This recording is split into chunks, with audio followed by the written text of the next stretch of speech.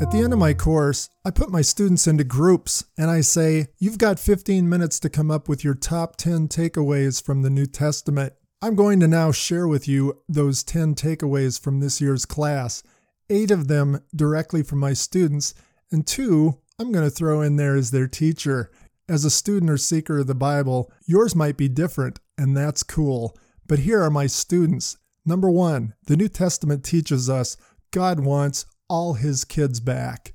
Whether the Gospels or the letters, Gentiles, Samaritans, demon-drenched wild men in graveyards, God goes after them. He wants his kids back. We mentioned even the night before Jesus' death, the placement of Judas in the circle in the upper room. Jesus giving Judas the bread, the special symbol of an intimate friendship. It's as if Jesus is even trying to get his betrayer back. We saw that in the Old Testament, and it's driven home in the New. God wants all his kids back. Number 2, Jesus was fully human and shockingly like us. We saw this especially in episode 85. God had thousands of years to plan the advent of his Messiah, Emmanuel, God with us, and he chooses a poor blue-collar set of parents in a backwaters town. He makes Jesus garden variety common. He makes Jesus grow physically, mentally, spiritually, and socially, to grow into his skin, and then causes him to experience life like we do, in almost every way we do. And he fills his life with human tragedy. Jesus was like us, and we're told why, so that he could understand what God's kids go through. Number 3, Jesus claims to be God. You can't get out of the Gospels or letters without seeing this. Jesus' words claimed it. His 7 I am statements of John, his favorite term, the Son of Man, that Old Testament term for the Lord God and coming Messiah King. And his works claim that, forgiving sins against God, embracing and receiving the worship of people. We learned in episode 121, Jesus' claims to be God either had to be true or false. If they were true, he is the living Lord, come to bring God's kids back. If it's false, he's a liar or a Looney Tunes. Jesus wanted us to make a choice. He didn't leave us any other option. Number 4, Jesus' shed blood changes the rules completely. He brought in a new covenant promised in the Old Testament between God and his people. In crying out on the cross, Tetelestai, it's paid in full, he demonstrated sin now was not just covered with a Band-Aid, but was forgiven, that we were justified before God, just as if I'd never sinned. And once this once-for-all sacrifice has been made, the Holy Spirit moves in. Number 5, Jesus' resurrection is the single greatest event of human history. We learned in episodes 118 and 119, no other explanation for this makes sense. Paul tells us in the letters, if Jesus was not raised physically, bodily from the dead, we Christians who follow him, follow a dead Savior, are the most pitiful people on earth. But if he has been raised, if he literally is, as he claimed to be, the resurrection and the life, and that all who live and believe in him will have eternal life, this is the greatest event of history. It turns Earth's graveyards into the greatest places of hope on our planet. Think about that. Number 6, we are made right with God, saved by going all in on Jesus. Jesus made this clear, and Paul put several exclamation points on it. It's belief, not chores, that make us right with God. Jesus' multiple conversations with people in the Gospels, and that poster boy, the thief to his left or right on the cross, a thief who hadn't done a single chore for God, make it clear. We are made right with God, justified by complete, all in, throw yourself at Jesus trust in Jesus as both Messiah and Lord. Number 7, Jesus didn't just call 12 disciples to come follow him. He calls all Christ followers to be his apprentices.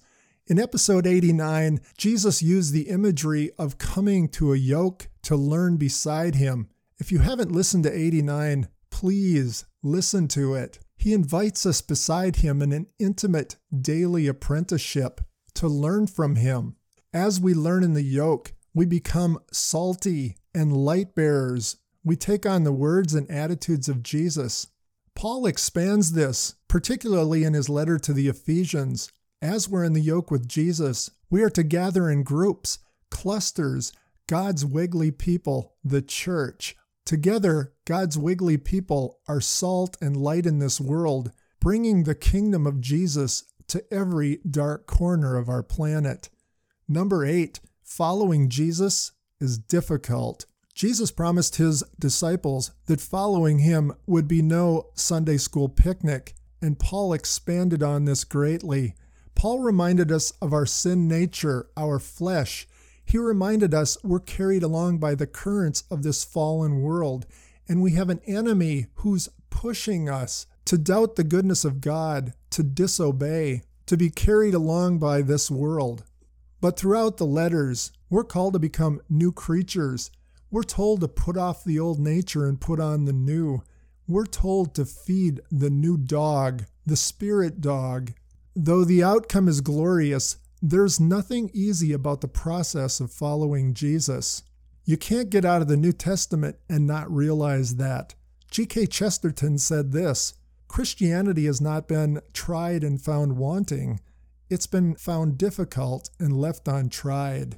The New Testament asks followers of Jesus to put on their big boy and big girl pants and to press forward to become transformed new creatures. Which leads us to number 9. The Holy Spirit is a game changer.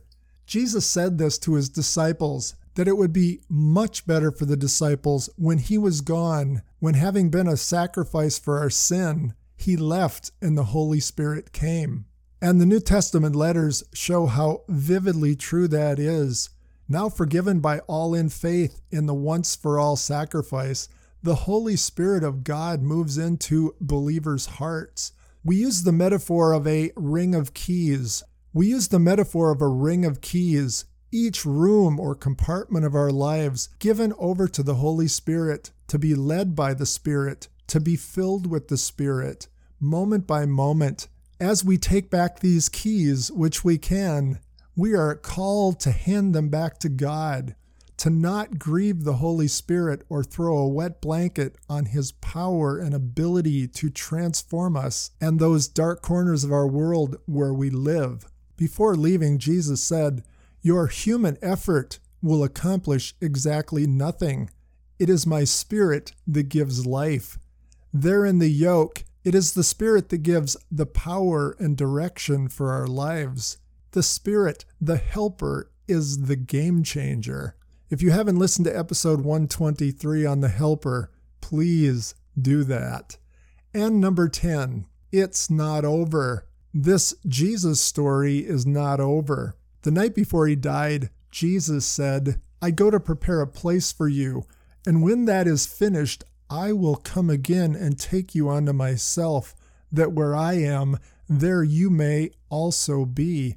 From the beginning of the Old Testament, that was God's promise. I'll be your God, you'll be my people, and we'll be together. The New Testament promises Jesus will come in like manner as he left. It sounds like he's coming to do Messiah Part 2, that king thing, and for sure to collect and be with his beloved kids. So that's it. A simple cover-to-cover overview of the scripture in simple words and word pictures. I hope if you're a seeker or a student of the Bible, this has helped you take the next step. Just a couple little housekeeping things before we part. First, thanks so much for tagging along.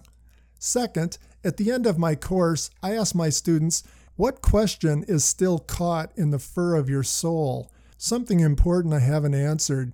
You should see the great questions I get. I don't get these same students back at my school. Maybe I'll record a few podcasts to answer those questions. And maybe you listening who are not my students have similar questions. If you do, I invite you to email those questions to me. Email me at BibleWordPics, that's P-I-C-S, @gmail.com. Or you may go to this podcast website, BibleWordPics.com, again, P-I-C-S, and send an email with your question.